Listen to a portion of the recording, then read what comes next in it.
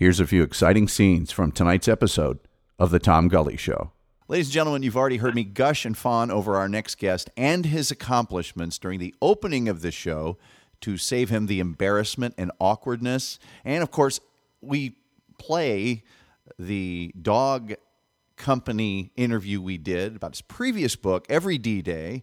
Please welcome the author of the incredible new book, First Seals, The Untold Story of the Forging of America's Most Elite Unit, Patrick K. O'Donnell. Welcome. Thanks, Tom. They were decades ahead of their time, combining intelligence and special operations exactly the way it sort of occurred in the Bin Laden raid where he was killed. He's an action hero into himself. Before the war, he raced yachts. He was an expert swimmer. And, I mean, the most amazing detail was the guy was in the Yukon and a mine collapsed on him, in a gold mine, and he dug his way out. This guy is the ultimate survivor. And then they had a whole host of cool equipment that, comes right out of a James Bond spy movie. They had inflatable surfboards, floating mattresses. They had something called the Sleeping Beauty, which is a one-man submersible submarine. You name it, these guys were developing it. If we could talk about Sterling Hayden, I mean, it's just another more every layer of this onion unveils another amazing aspect of this story. Famous Hollywood movie star Sterling Hayden was one of these guys that was in the very, very, very beginnings of the maritime unit and actually took on a pseudonym to avoid being Sterling Hayden. Yes, his name was John Hamilton, and Hayden that was the pseudonym that he came up with. He wanted to be part of the OSS. It's in the lakes of New Jersey, near his hometown, that he test dives this first scuba gear, this rebreather. And it's originally invented in his garage from an old gas mask from World War I and parts from a bicycle pump, etc. And he develops the first scuba gear, the rebreather. And it right now is a bunch of there's a couple rusted chains and remains of some buildings that are on the water near the Potomac, but it's all mostly weeds and infested with mosquitoes and snakes and everything else. But at Area D, they needed a submarine, and there were no submarines to be had. So the OSS improvised, and they came up with a rotting cabin cruiser known as the Maribel, which they made into a submarine, and they successfully dropped the team, but they misdropped the radio. They think they dropped the radio somewhere in a lake. Oh. And when you're behind the lines in Nazi Germany and you don't have a radio, you're pretty much as good as dead. Taylor is tortured by the Gestapo for about a month, and then he is shipped off to Mauthausen concentration camp, and he's one of the few Americans that survives the camp. It's an extraordinary story. Due to some violent content, parental discretion is advised. It's time, America. Mr. and Mrs. North and South American, all the ships at sea, let's go to press. So sit back, buckle in, place your tray table in its upright locked position, and get ready for big-time radio, friends. It's time for...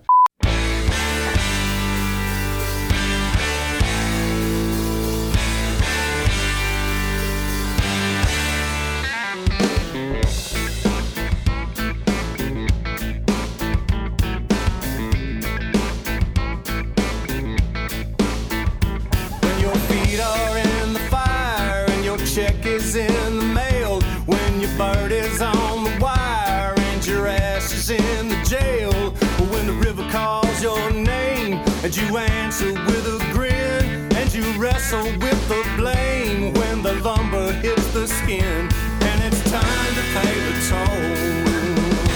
Let the truth of wagon roll.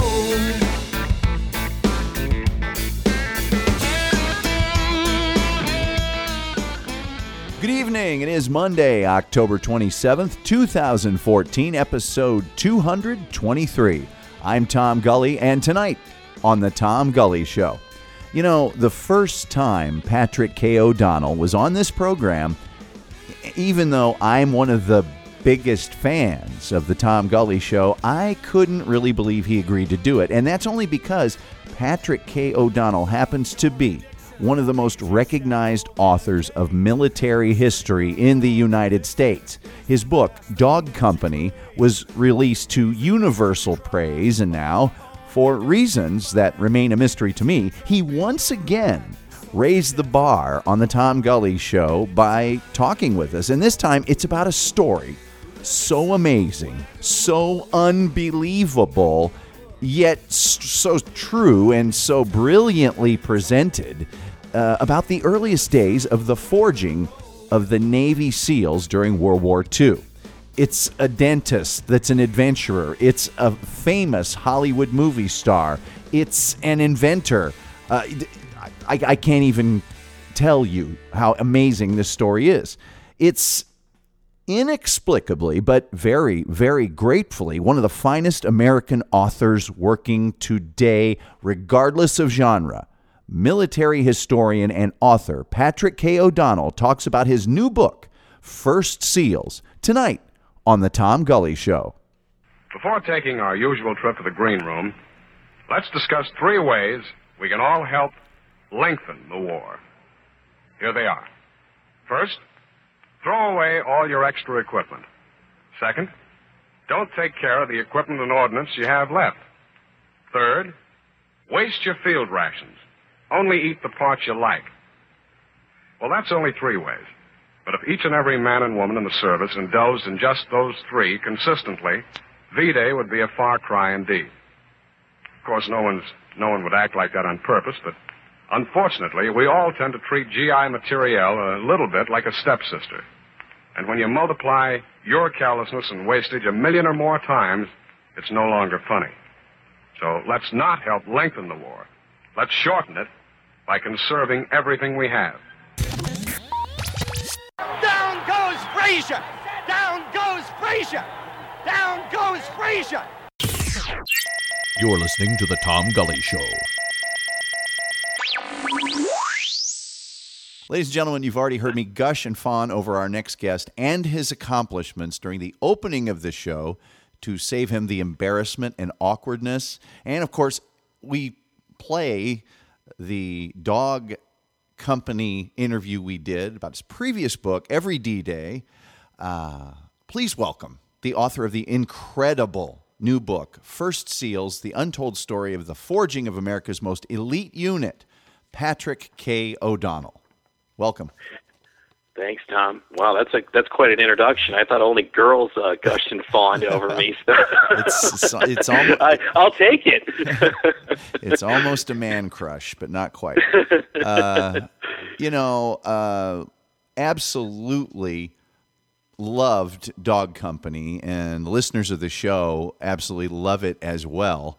What led you from Dog Company into the subject matter that you cover in First SEALs, being as it was and is a never before discussed topic? I mean, in great detail like you have. How did you even find out about it? It began in 2002 when I started interviewing veterans of the OSS. And I wrote a book called Operative Spies and Saboteurs, and it's kind of an oral history of the OSS. And this is one of those tiny stories that I really wanted to tell in great detail. And I never thought I really had an opportunity to do that until the Bin Laden raid. And at that time, that was a culmination of everything these First SEALs did. In many ways, these guys from World War II act a lot like their modern counterparts. They were decades ahead of their time, combining intelligence and special operations exactly the way it sort of occurred in the Bin Laden raid, where he was killed. Well, I know that was sort of the genesis of it. Well, interviewing veterans, you've interviewed thousands upon thousands of them and gotten their oral histories down and been responsible for sort of collecting a lot of those in one spot. Was the story something that you heard once from one person and then maybe it was legend and lore from another guy that heard of it? Or how did you kind of piece together the thread that makes this story? the veterans themselves, many of them were my close friends. For instance, the guy on the cover of the book, John Booth, was an extraordinary guy. He was a national champion swimmer in his high school days, and then the OSS recruited him because of his swimming ability. And this guy pioneered. He was a team leader for most of these OSS operational swimmers or divers. And then after the war, he was the CIA's main guy that led the UDTs in Korea, and then continued with CIA. And then what was cool about John Booth is he didn't really kind of have a permanent home in his 80s and 90s, and he just lived with different girlfriends, and every year he would just sort of drop by for 2 weeks, and we got to know Uncle John, you know. Oh, wow. And his stories were amazing. And John was a ladies' man. He was kind of like a James Bond in a sense, even in his 90s. You know, he saved all of his CIA retirement money for, as he would say, cigars and hotties at the DAV. Oh, wow. Wow. So those were part of the stories.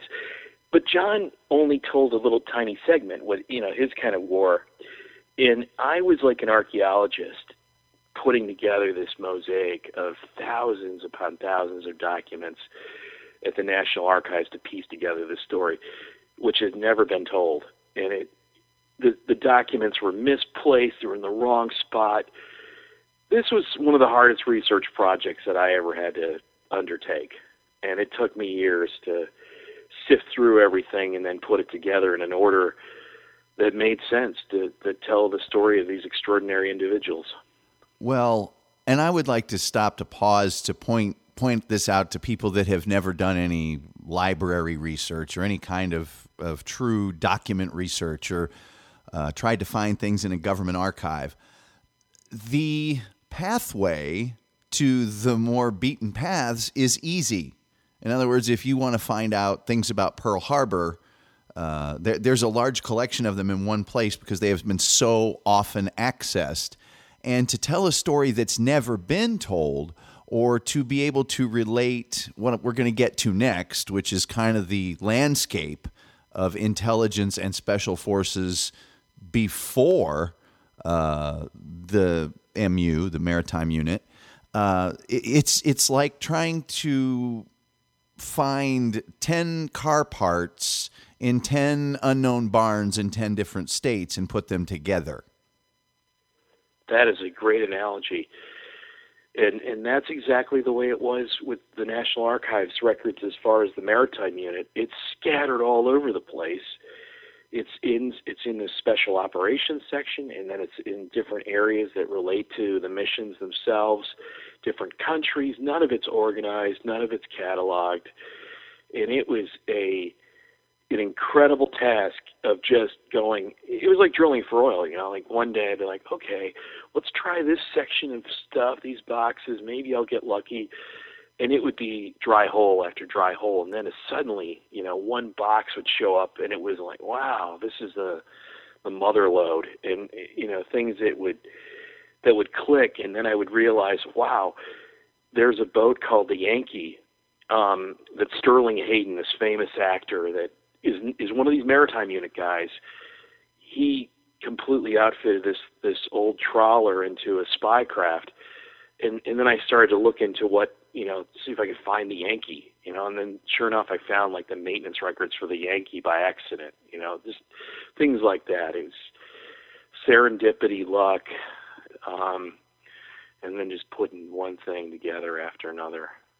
Well, and putting the hours in. But that's one of the things I love so much about your books is that you can tell some of the detail that you pull out of various documents or even a purchase order are amazing. And we'll get to those later, I guess, as we talk about some of these characters. But the one I remember the most is when you're talking about him, Jack Taylor, who we'll talk about in a second, sort of the leader behind, let's see, what's the A-team analogy? He's the Hannibal Smith of this right. group of people.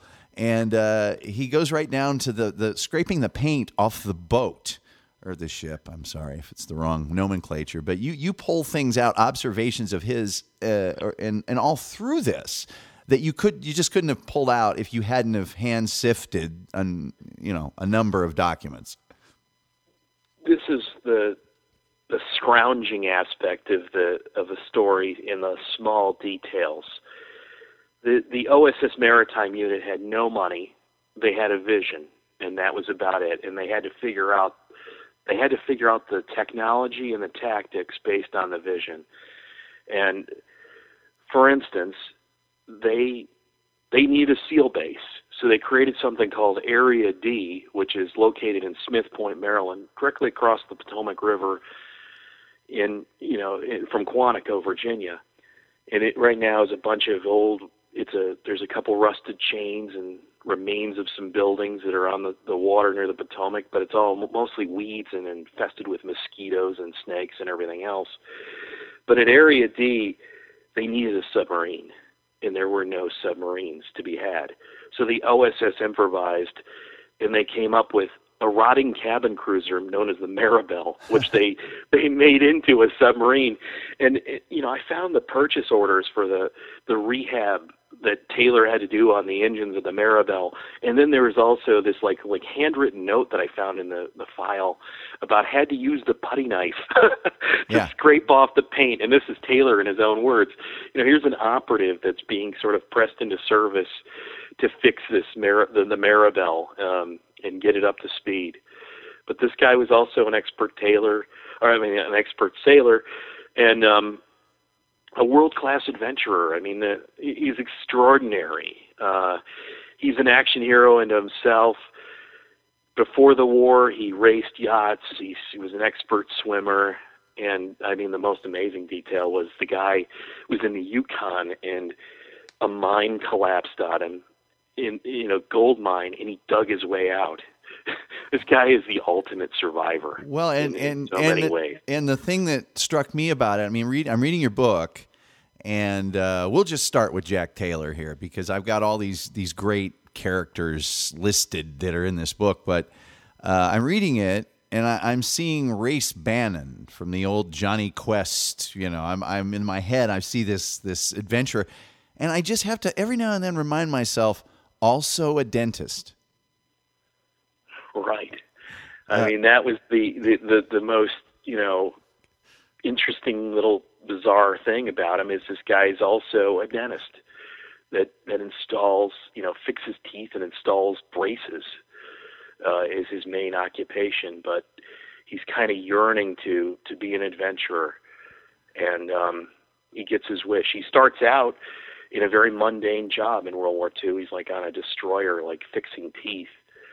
But the main contact, the other person that's critical for the Maritime Unit is this guy named Lieutenant Commander Woolley, H.M. Woolley. And Woolley is a British naval officer that's a liaison officer in Washington, D.C.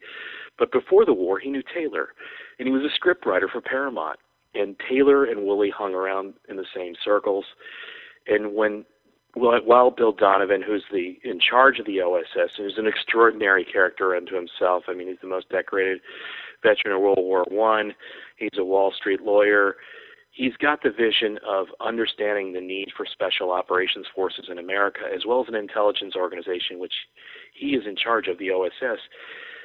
But Donovan has this beautiful knack of picking the right person for the right job, and he picks Woolley to sort of grow an acorn into an oak tree. And he says, look, we need SEALs.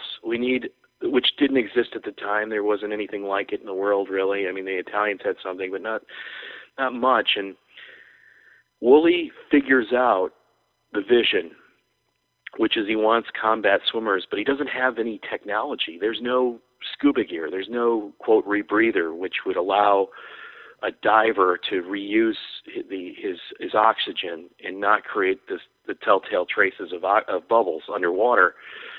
So they go to first he recruits Jack Taylor as one of his first operatives, along with some other guys from the Navy and the Coast Guard. And then they find a young medical student named Christian Lambertson, who's been developing scuba. his nickname is later in life is Dr. Scuba. He invents the word, and he also invents the gear. And he invents a rebreather in 1939, and it's in the lakes of New Jersey, near his hometown, that he test dives this first scuba gear, this rebreather. And it's originally invented in his garage from an old gas mask from World War I and parts from a bicycle pump, etc. And he develops the first scuba gear, the rebreather. And the OSS then continues to enhance it and develop it. And this thing was used all the way up until the 1980s in different versions and models by the Green Berets and the Navy SEALs. Well, that's just yet another. I mean, this book is so amazing. We start with this Jack Taylor character being tasked to just make this stuff happen. And when you think of the military, particularly the military during World War II, a lot of people, I guess, from movies and whatnot, think it's incredibly rigid. There's no real imagination being used in terms. I mean, it's all just go do the. And I am struck at every turn at the way Jack Taylor was so entrepreneurial about the maritime unit. I mean, he basically was just given the ability to freelance, or took the opportunity to freelance, and just started making things happen. It was like, okay, this is an obstacle. And he approached the whole thing kind of like an operative would. Hey, this is the obstacle in front of me. How can I solve this problem? Just an amazing character at every single step of the journey. And frankly, the whole rebreather story could be a story in and of itself, and you tell it so well. The tales of the guy actually.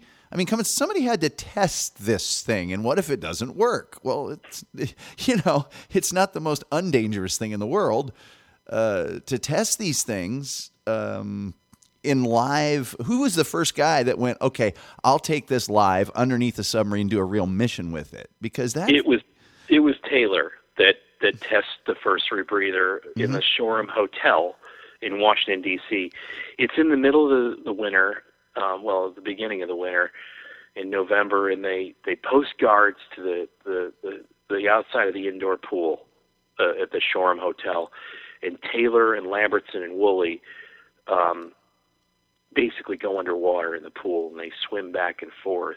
Taylor swims back and forth and tests the gear, and then he does it again at Santa Monica in California to test a version of it in saltwater to see how it works. And this goes on for months, because this is not only, it's top secret equipment. I mean, they had sort of the secrecy behind the rebreather is the same kind of secrecy that they had with the atomic bomb. It was extremely, everything was classified. They posted armed guards around the equipment. Nobody could really handle it other than the OSS guys and the inventor. And then they had to test it and smooth out all the burrs. They didn't even have, they were barely using swim fins at this time, and it was the OSS that pioneered that also. And they started to incorporate a face mask with the rebreather. They came up with underwater watches that had luminous dials, depth gauges, and then they had a whole host of cool equipment that, comes right out of a James Bond spy movie. They had inflatable surfboards, floating mattresses. They had something called the Sleeping Beauty, which is a one-man submersible submarine. You name it, these guys were developing it, and that was that was the innovative aspects of the maritime unit. And then they started to come up with how they conducted these operations, which were very unique and unusual. They came up with the first plans to parachute into an operation with their scuba gear on.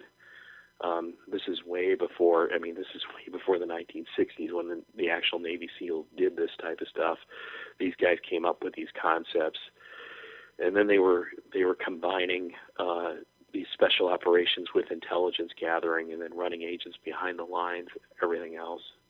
Well, decades ahead of their time. Yeah, that's the amazing part of it is that training soldiers and things had been done for centuries, but at least in the United States, the concept of why don't we train a secret agent to be that special forces guy that can actually get somewhere and make something happen in that area, rather than having to rely upon a whole troop of men to do that. And I just am fascinated at the way that your book, in a granular fashion, shows how, well, this was the first mission they went on. They did this, the second mission. But these were men who were used to running their own ship, so to speak, but kind of taking life by the horns and doing what they wished. If we could talk about Sterling Hayden, I mean, it's just another more every layer of this onion unveils another amazing aspect of this story. Famous Hollywood movie star Sterling Hayden was one of these guys that was in the very, very, very beginnings of the maritime unit and actually took on a pseudonym to avoid being Sterling Hayden. Yes, his name was John Hamilton, and Hayden that was the pseudonym that he came up with. He wanted to be part of the OSS, and first what he did is he actually joined the Marine Corps, and went through that, and then Donovan picked him up for service in the OSS, and he wanted to remain kind of as incognito as possible. I mean, even though when he showed up, people were like, I've seen you before. Are you a famous football player? He just kind of would laugh it off. This guy his philosophy on life, I mean, his just shunning material things. He kind of is very, kind of had a sense of understanding of the world that, comes with life experiences. And there's a lot I think we can learn from Hayden. I love this guy. I mean, he's very self-actualized is probably the term that I want to use. Yeah, definitely switched to the on. max. Yeah, he's on steroids, man, because even in the movies, he's this sort of, super tough guy and can strike a match on the side of his face and all that. And then in his real life, his view of the world and the idea that, hey, you know what? This movie star thing I do, basically, I'm not real crazy about it, but it pays very well and it allows me to get on my boat. And that's the thing I love about all these guys too, is they were just extremely gifted, sailors before they started this and loved being on a boat. And Sterling Hayden just wanted to sail the world. That's, that's why I'm a movie star. Thanks. Just an incredibly unforgettable character. And the idea that he was in the very beginnings of the Navy SEALs and out, in charge of his own missions is something the average person probably just would not be able to, comprehend. In today's world, everything is so structured and closely monitored and watched. I mean, many people are sort of homogenous. They come through the ranks. These guys were real Renaissance men that were willing to break all the rules and the molds. I mean, to create something unique, and that's exactly what was needed for the time. Otherwise, none of it would have ever been done. I mean, they had to invent it all, and a lot of times with no money, no funding, and overnight. They were, a race against time in many cases, against the Germans or the Italians, which also had programs, but not quite as they were different in many ways. But they were trying to somehow catch up to some of the Italian accomplishments, especially. Well, the whole idea, these men of action is really what they were. They're total men of action. And the thing, I guess, that is older person, decades and decades after these guys, and I mean this greatest generation group in general, I think is all this way. They didn't get caught up with any falderall whatsoever. It's just such a simple, this is our objective, this is what we need to do. The guy in charge, Taylor, didn't turn and say, who's our expert at this that I can have do this thing I need done? He just went and did it himself. And then had this sort of adrenaline junkie kind of mentality where, he couldn't stand being behind a desk. This guy was a man of action. He was hands-on in all of his missions, many of them solo. I mean, in one mission, I think 4 or 5 months behind the lines, nearly by himself, in a country in Albania where he had no real knowledge of the language. He taught himself while he was there, and then sort of was able to navigate behind the lines. I mean, it's extraordinary. And then he worked directly with one of the main insurgent groups in Albania, and I found this. It was a classified record that had only been declassified in I think 2004, or maybe it was even later, 2007. But it was buried in this box in the wrong spot, and it was about the letter that he pulled from this partisan leader, a complete list of what they were trying to achieve, and that went directly to the President of the United States through the State Department. Wow. That he delivered. Well, and he was tortured for on a mission that was by accident, kind of. It was a blown mission. The guy got trapped on the beach because they couldn't bring him out because the Germans had brought in a bunch of machine guns and stuff. So he was like, all right, fine. I'll just go inland. He goes inland, and he goes into the mountains of Albania, and he's on this 4-month odyssey, dodging German patrols and living with the insurgents, and then basically contacting the very leader of one of the groups who gives him this letter to the president. Well, he's tortured by the Gestapo at one point, I believe, if I'm not mistaken, which is never fun. That's on the final mission, and like I said, Jack Taylor was constantly always wanting to one-up himself in many ways and couldn't stand a chairborne command. And he was given the opportunity to lead the deepest mission into the Third Reich at the time, and this is in October 1944. And he doesn't really have a very good grasp of German, but he's going to lead a group of deserter volunteers.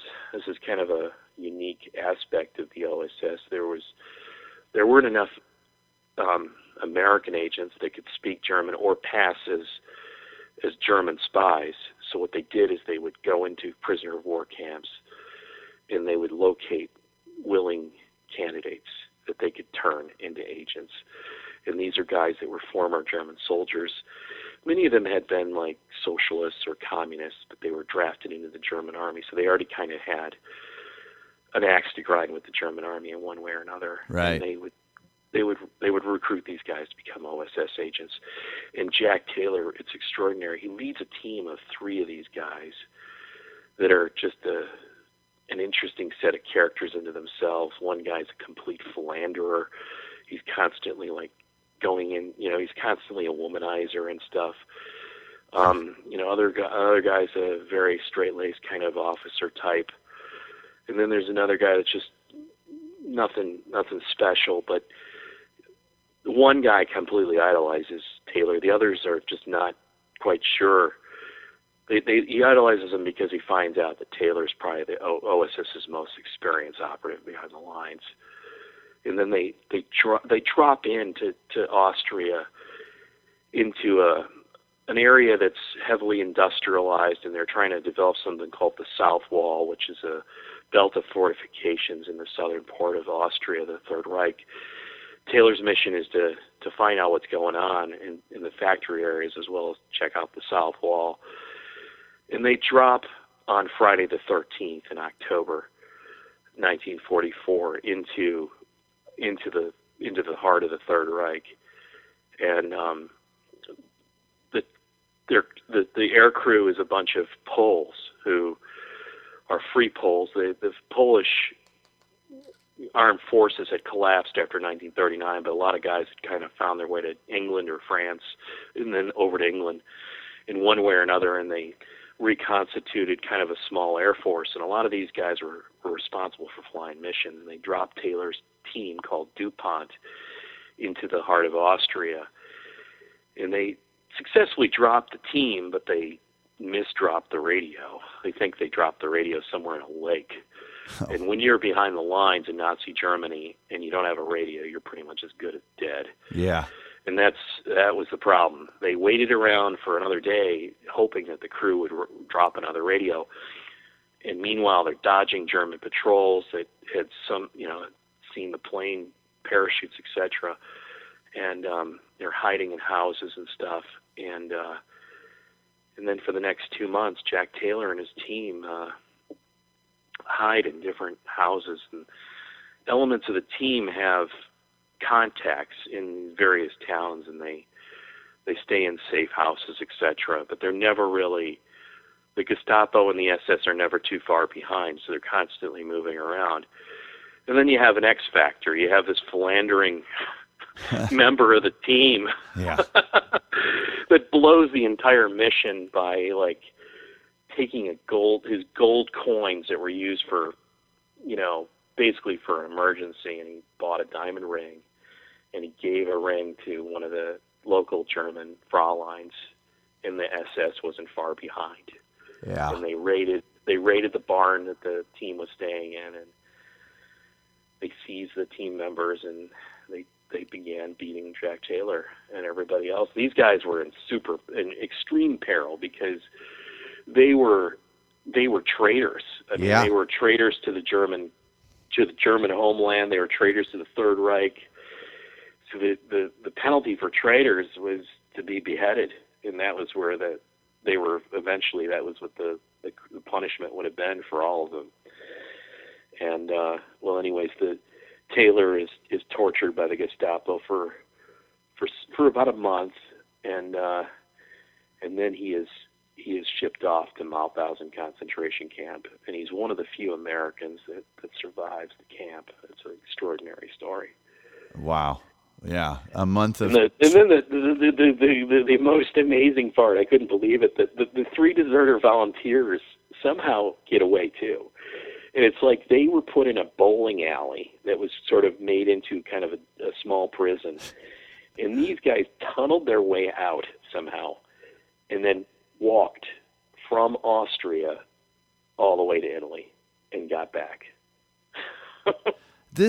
I'm telling you, this book, if it's not made into a movie, it could be a mini-series. Every single tiny facet of this story that you have brought to light has its own amazing...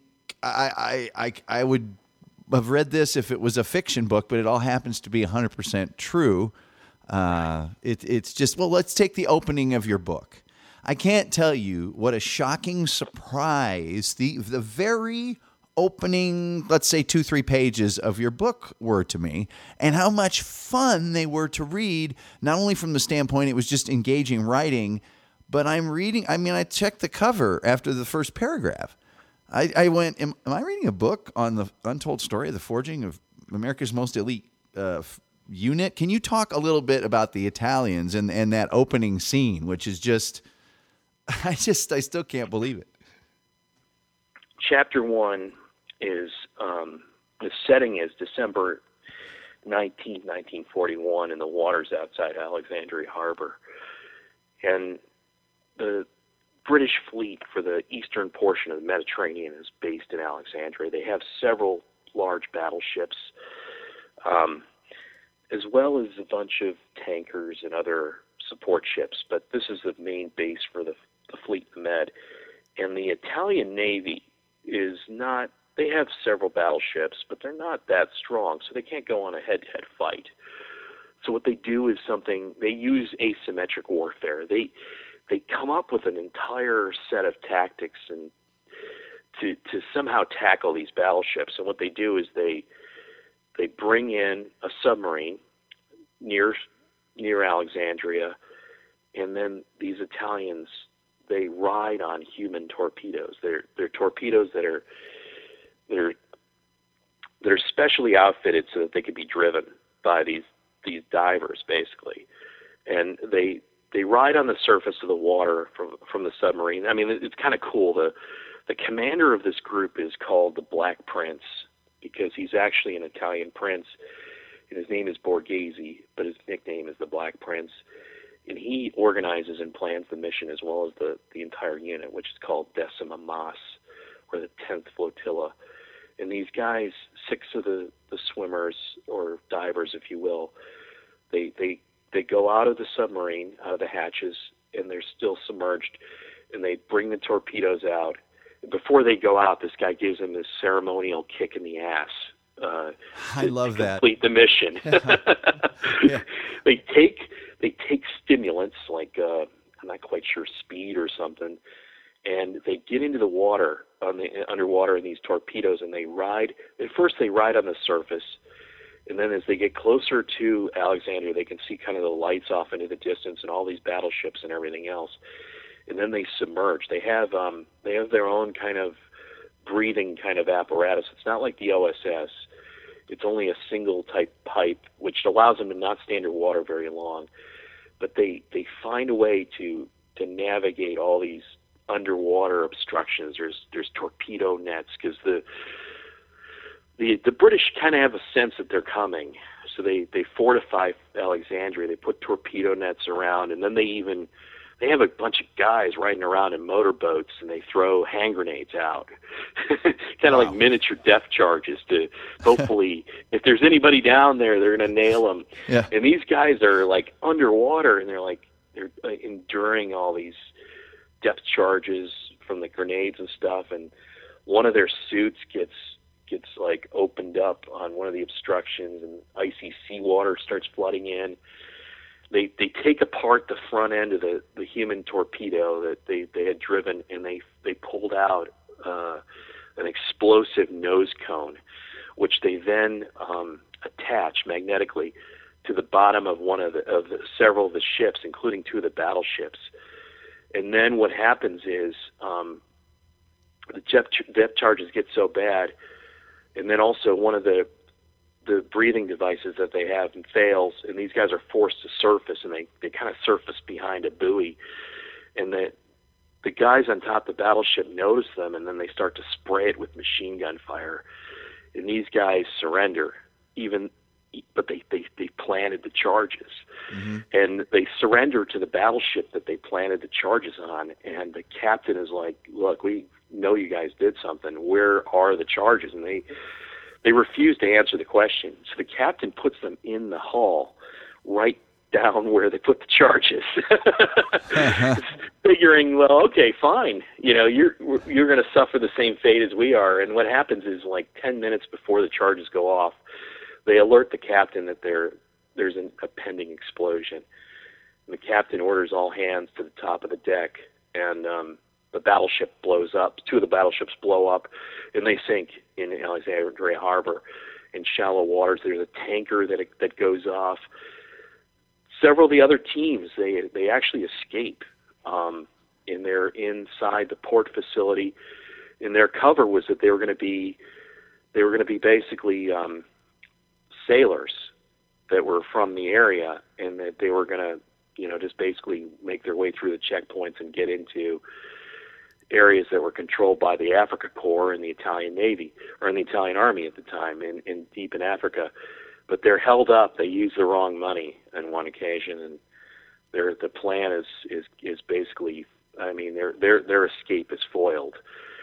But it changes, this small operation changes the entire balance of power in the Eastern Mediterranean, because the British now are out 2 main battleships and several support ships. So the Italian Navy then sort of is effectively dominating that area through the action of 6 men. Mm-hmm. And at this point, this sets off an entire underwater arms race, where the world's powers like Britain and the United States, who have no programs like this, where they're in their infancy, they want to suddenly catch up to these Italian frogmen. And that's where we have like Jack Taylor enter the scene, as well as Admiral Woolley. And these guys, they have to develop all this stuff on their own, mostly. I mean, there's influence from the Italians, but it's mostly there's no sharing of this equipment because this equipment hasn't been captured necessarily.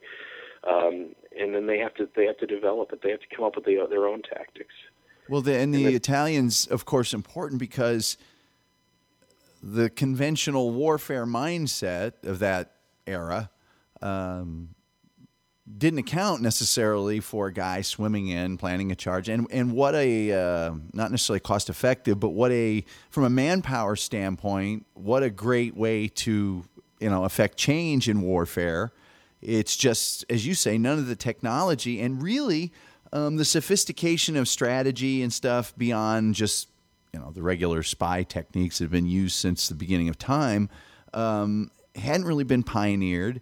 And it's amazing to me, as you touched upon earlier, kind of like the number of things George Washington did that all presidents to this day now do, because it's something he established and that's now the tradition.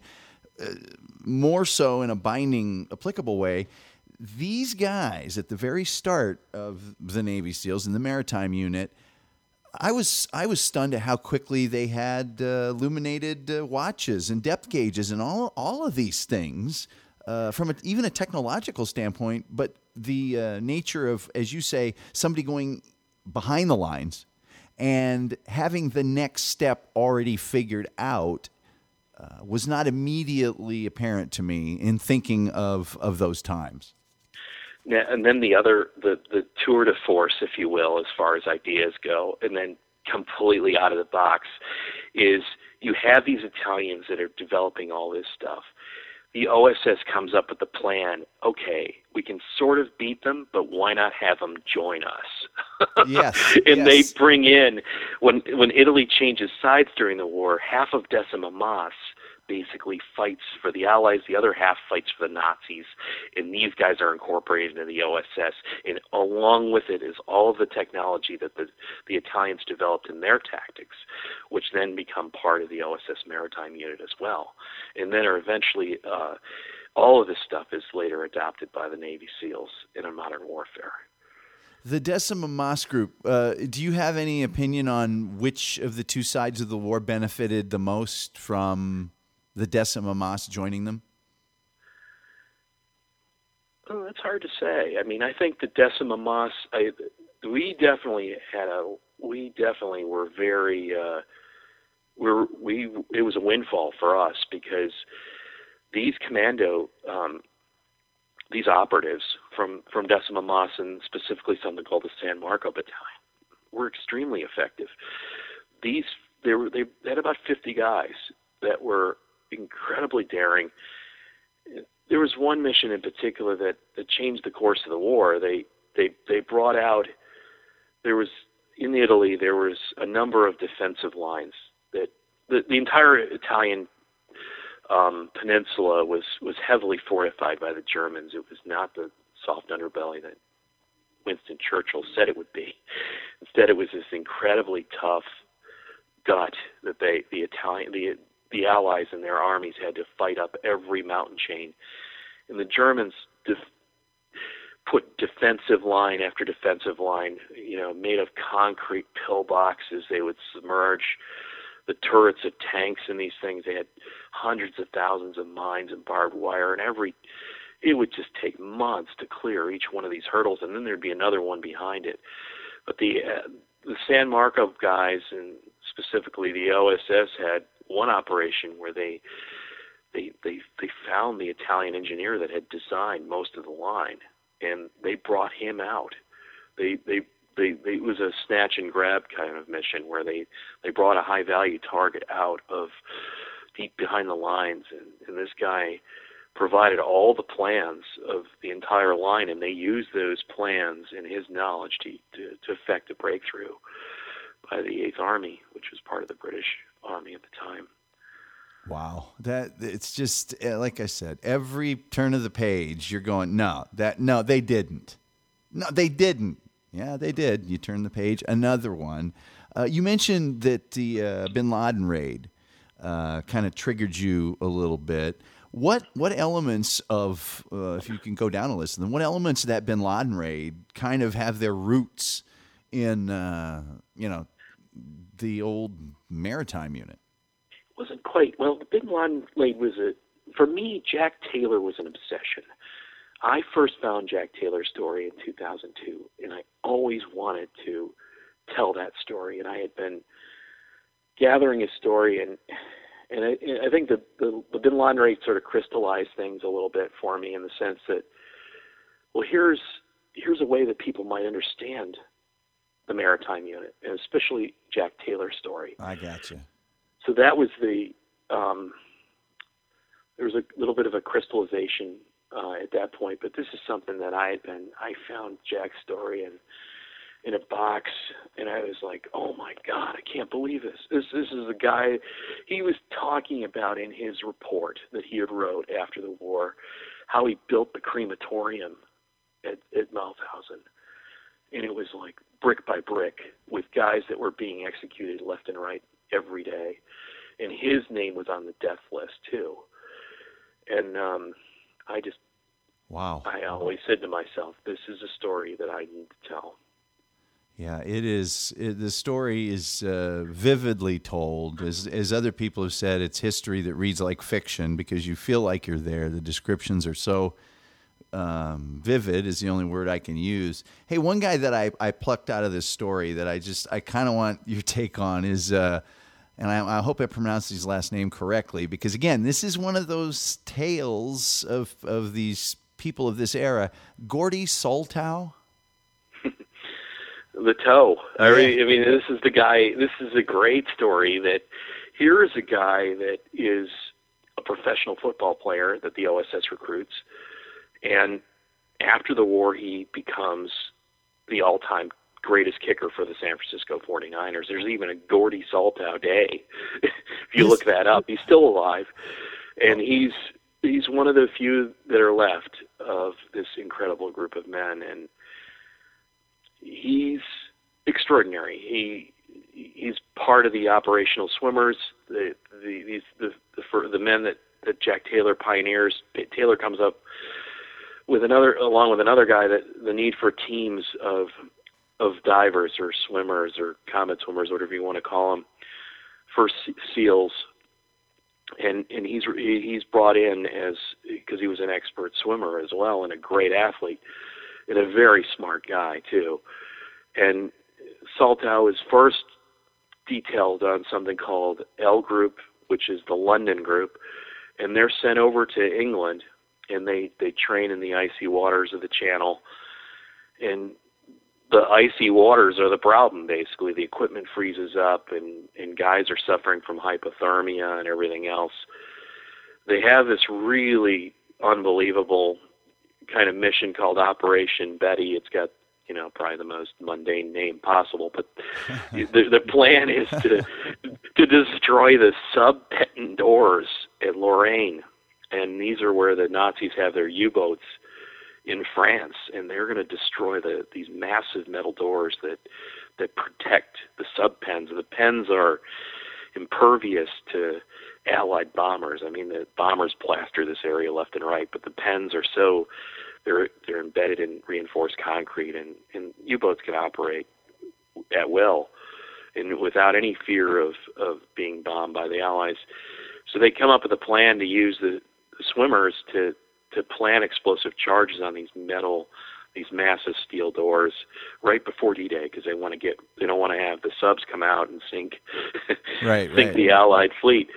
But like so many of these interesting missions, it's sort of scrubbed at the last minute, and Gordy is sent over to the Pacific and conducts operations in and around the Indian Ocean and Sumatra in Indonesia now, and he's involved in the last swimmer operation of World War II, where they, so OSS OSS is sort of politically incorrect. I mean, Yeah. beyond belief. I mean, they're the ends justify the means, and what they actually do is they conduct missions in and around Indonesia, and they find these fishermen, and in some cases they actually just kidnap these guys and say, look, you're going to become an agent. And that's what they did. They organized a team of these guys. They trained them for 6 months after they kidnapped them, and then they sent them back into Sumatra to conduct an intelligence on the Japanese. And what happened is the team went in and they were never heard from again. So they sent Salto and other swimmers from the maritime unit in to find them. And this is called Caprice 5. The mission is named that. And they covertly go in by sub and rubber raft, and then they land, and they look all over the island. And Salto it's incredible. He goes into the small rivers in the jungle that are infested by the Japanese, and actually swims with just a K-bar knife on a reconnaissance mission alone in front of the group to find out if it's safe. Wow. This is stuff that the guy deserves at least a Silver Star for his efforts there. It's quite incredible. Oh, without question, and it's just a lost story of World War II. Yeah, because he's the typical, he's a typical World War II veteran. He didn't brag about his stuff. He didn't, he didn't need a reality show. He just kind of went about his business after the war and became a great kicker. Well, the NFL's leading scorer in 52 and 53, if I'm not mistaken. Wow. I don't see Al Del Greco going behind enemy lines anytime soon. The diminutive former kicker for one of the Houston franchise. Anyway, I also enjoyed the story of how they went after but they enlisted the help of, rather than say, we're going to check the entire nation for talented swimmers, they actually just said, well, all these awesome swimmers who are pretty much swimming in the exact conditions we need them to be swimming in are in Southern California. And they are, for lack of a better term, gym rats or surf rats. I mean, they won't come out of the water. That's what we need. Why should we look anywhere else but there first?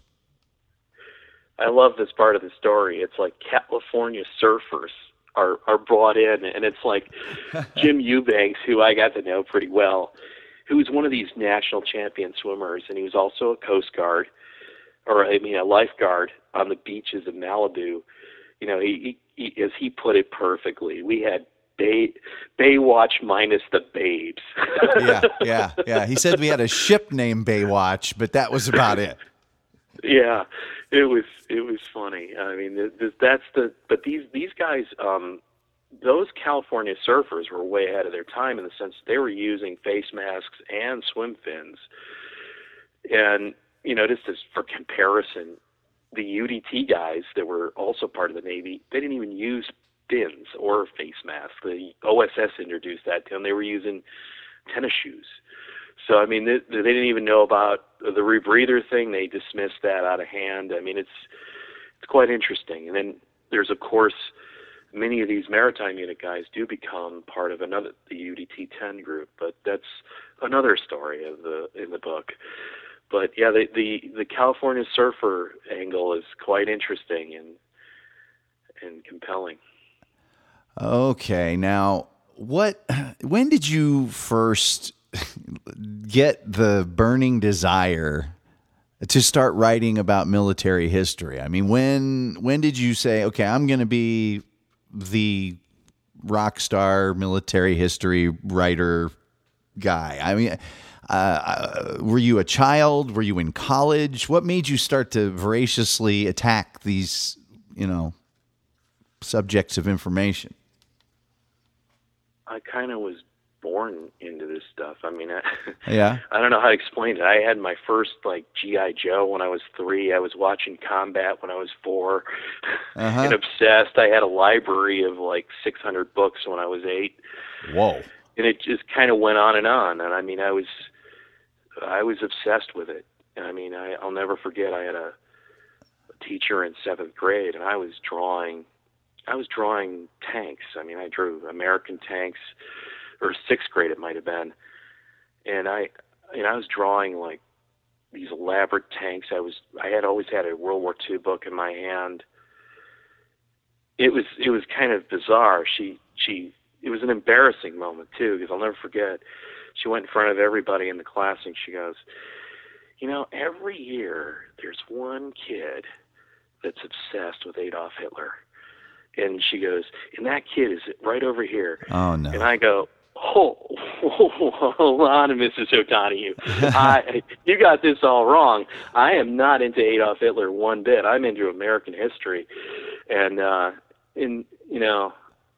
she recanted that. But it was just like, everybody that knows me knows that this is something I've been into since I was in 1st grade or younger. And it just sort of grew and morphed from there. When I got out of college, I would just spend every weekend and I'd interview these guys, and nobody was doing it at the time. This is before it became kind of in, vogue or whatever you want to say, or before Saving Private Ryan, before Band of Brothers. I worked on Band of Brothers, but this was my interest, and I did it just because nobody else was doing it, because I thought it had to be done, because these guys were just like, even then they were dying, and the stories would just kind of go to the grave. And I wanted to preserve it. I wanted to sort of gather the history, and that's what all of my books are about. It's about preserving American history. It's about preserving history in general, and getting people. It's about the story. The story is the story, I'd say, and maybe sometimes I'm hoping that it inspires other people to talk to their own relatives, because it's like the real rock star is, maybe your uncle next door that Sure. you don't even know anything about. And I was, those were my inspirations. These veterans were my inspirations. And I'll never forget, they were like, "Yeah, God, Pat, you've interviewed like 700 of us. What are you going to do with all that stuff?" And then I started putting it on the internet. I had a website called thedropzone.org, and I put the interviews there, and I created a virtual museum, which was like a first of its kind. And instead of the artifacts, I made the men and their stories the focal point. And then I used email in the early 90s to gather material and oral histories, which had never been done. And these guys were saying, they were like, "Pat, why don't you write a book?" And I'm like, I'm not sure I can do that. And I completely fell into what I'm doing now. Wow. Oh, yay. I hope to fall into something like that someday, because you're just... It's my passion. I haven't, the way I look at it, I haven't worked I've been writing full time for 15 years. I haven't worked in 15 years. I love what I do. I love preserving these stories. I love the journey. For me, it's not the destination. I'm not into the final book is good, but for me, I love the whole journey. I love to find the keystone document that I found when I found the document that Admiral Woolley wrote about the Shoreham Hotel and how Jack Taylor made that first swim. I mean, that's the stuff that really gets me excited. Well, your books are certainly a joy to read, and I've, of course, risen in esteem in my immediate family by gifting them with your books. If anybody out there really wants to read about history in a way that will inspire them to learn more and also just to be enraptured, I mean, absolutely enraptured by this tale that you've chosen to tell about this amazing group of men in First SEALs, the untold story of the forging of America's most elite unit. What's up next, if you can tell us? Or are you just taking a break and then on to the next thing? Will you do another book about American history? Is that what you're always going to do? Or how will you sort of light upon your next subject? If you don't have to tell us what it is, just how do you get to the next great masterpiece of American history writing? It's like everything else. It finds me. Yeah. Okay. All right. The next book begins in 1774, and it's an extraordinary story, and I'm most proud of it. And I hope it helps change things too, in one way or another, and it brings us to understand what some of our founding fathers in what we did and where we've come from.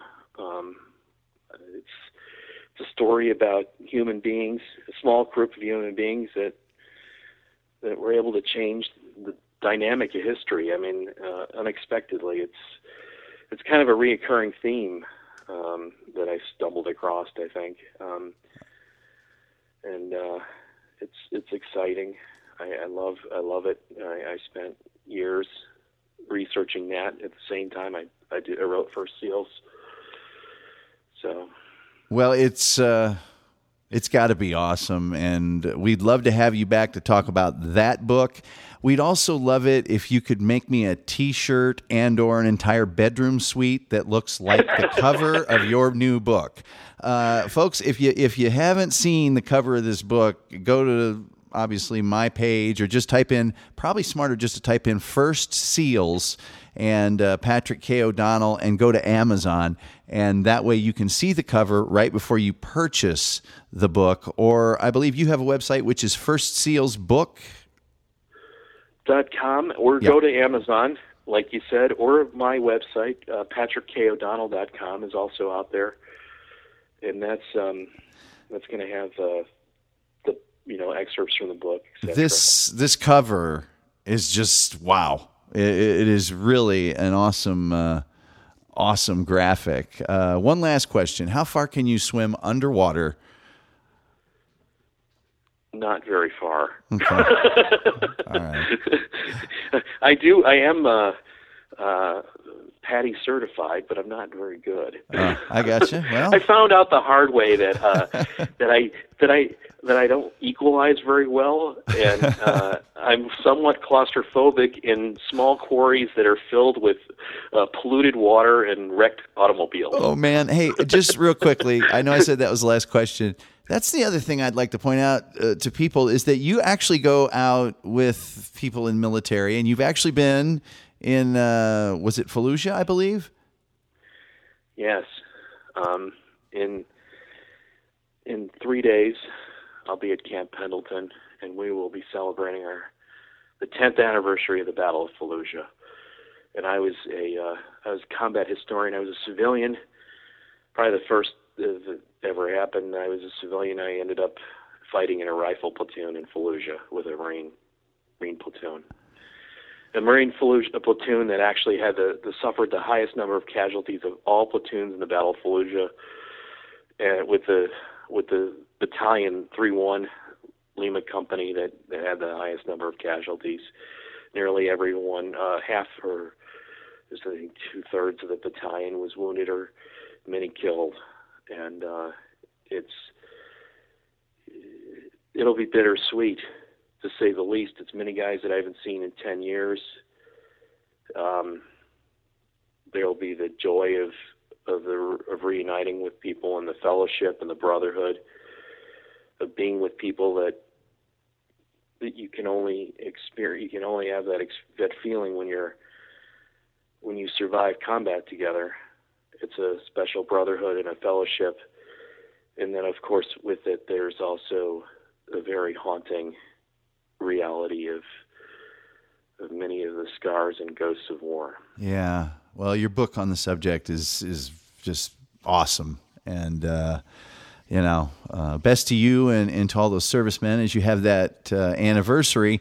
And anytime you want, just give me a shout or an email, and we would love to have you call back and talk about anything you want to talk about. Thanks, Tom. I always enjoy your interviews. They're probably some of the best that I've ever done, in the sense that you read every line of the book, and your questions are at a different level than just about any other host. And I really always appreciate coming on your show. It's really an honor and a pleasure.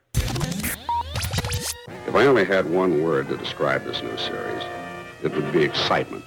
The drama will be about people caught up in a critical moment of life and death and presented as realistically and creatively as possible. We're tremendously excited about it. We think you will be, too.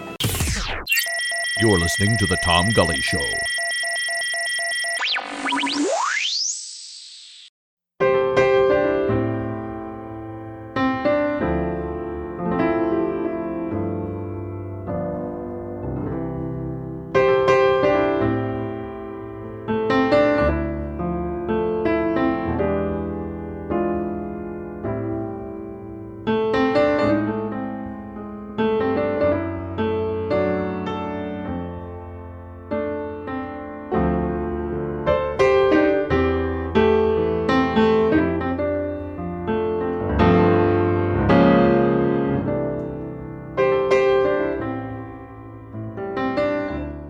We'd like to thank Patrick K. O'Donnell.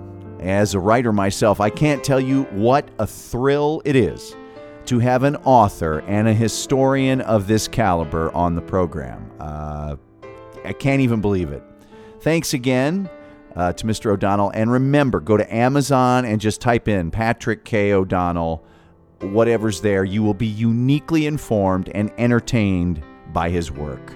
And get First Seals today. Trust me, it's absolutely fabulous. Folks, we'd really appreciate it if you'd share this on your various Facebook pages. Trying to spread the word means, well, trying to spread our little show here. We'd appreciate it if you'd like the Tom Gully Show, not me, but the show on Facebook too, if the mood strikes you. And of course, there's always the TomGullyShow.com. That's where you can find everything about the show. If you're on a mobile, you should go into the bottom of the mobile app and just see the website if you're not just looking for podcasts, because that's where you can get better access to all the features of the website. But we always encourage you to subscribe on iTunes for free, because if it is free, it is for me. Follow us on Twitter at Atomic Palooka too, so I can increase my clout and cred ratings, because if I get enough points, we're all going to go to the Aces. That'll do it for tonight. I'm out of here. I got to go talk to some people. I'll talk to you much later. Each night, Jay Johnson. Oh boy, Jay Johnson, jayjohnsonmusic.com. Each night he brings us in with the Truth Wagon, and each night taking us out is the Hitman Blues Band with Catch 22 Blues. Go to hitmanbluesband.com or .net. If you go to the .net address and you sign up for the mailing list, and believe me, you're not going to get hammered with emails. They hardly ever email. You're going to get 9 free blues songs from the Hitman Blues Band. I strongly encourage you to do it, and I also strongly encourage you to tell them Tom sent you. That'll do it. We will see you next time. Well, the bug can't lift a twig for a dog that's nothing big, but he don't want to. And the dog can't grab a cat, or a raccoon can do all that, but he don't want to. And I dream of you at night while you hold your baby tight, but he don't want you. You can see it in his eyes from the way he tells you lies, that he don't want you.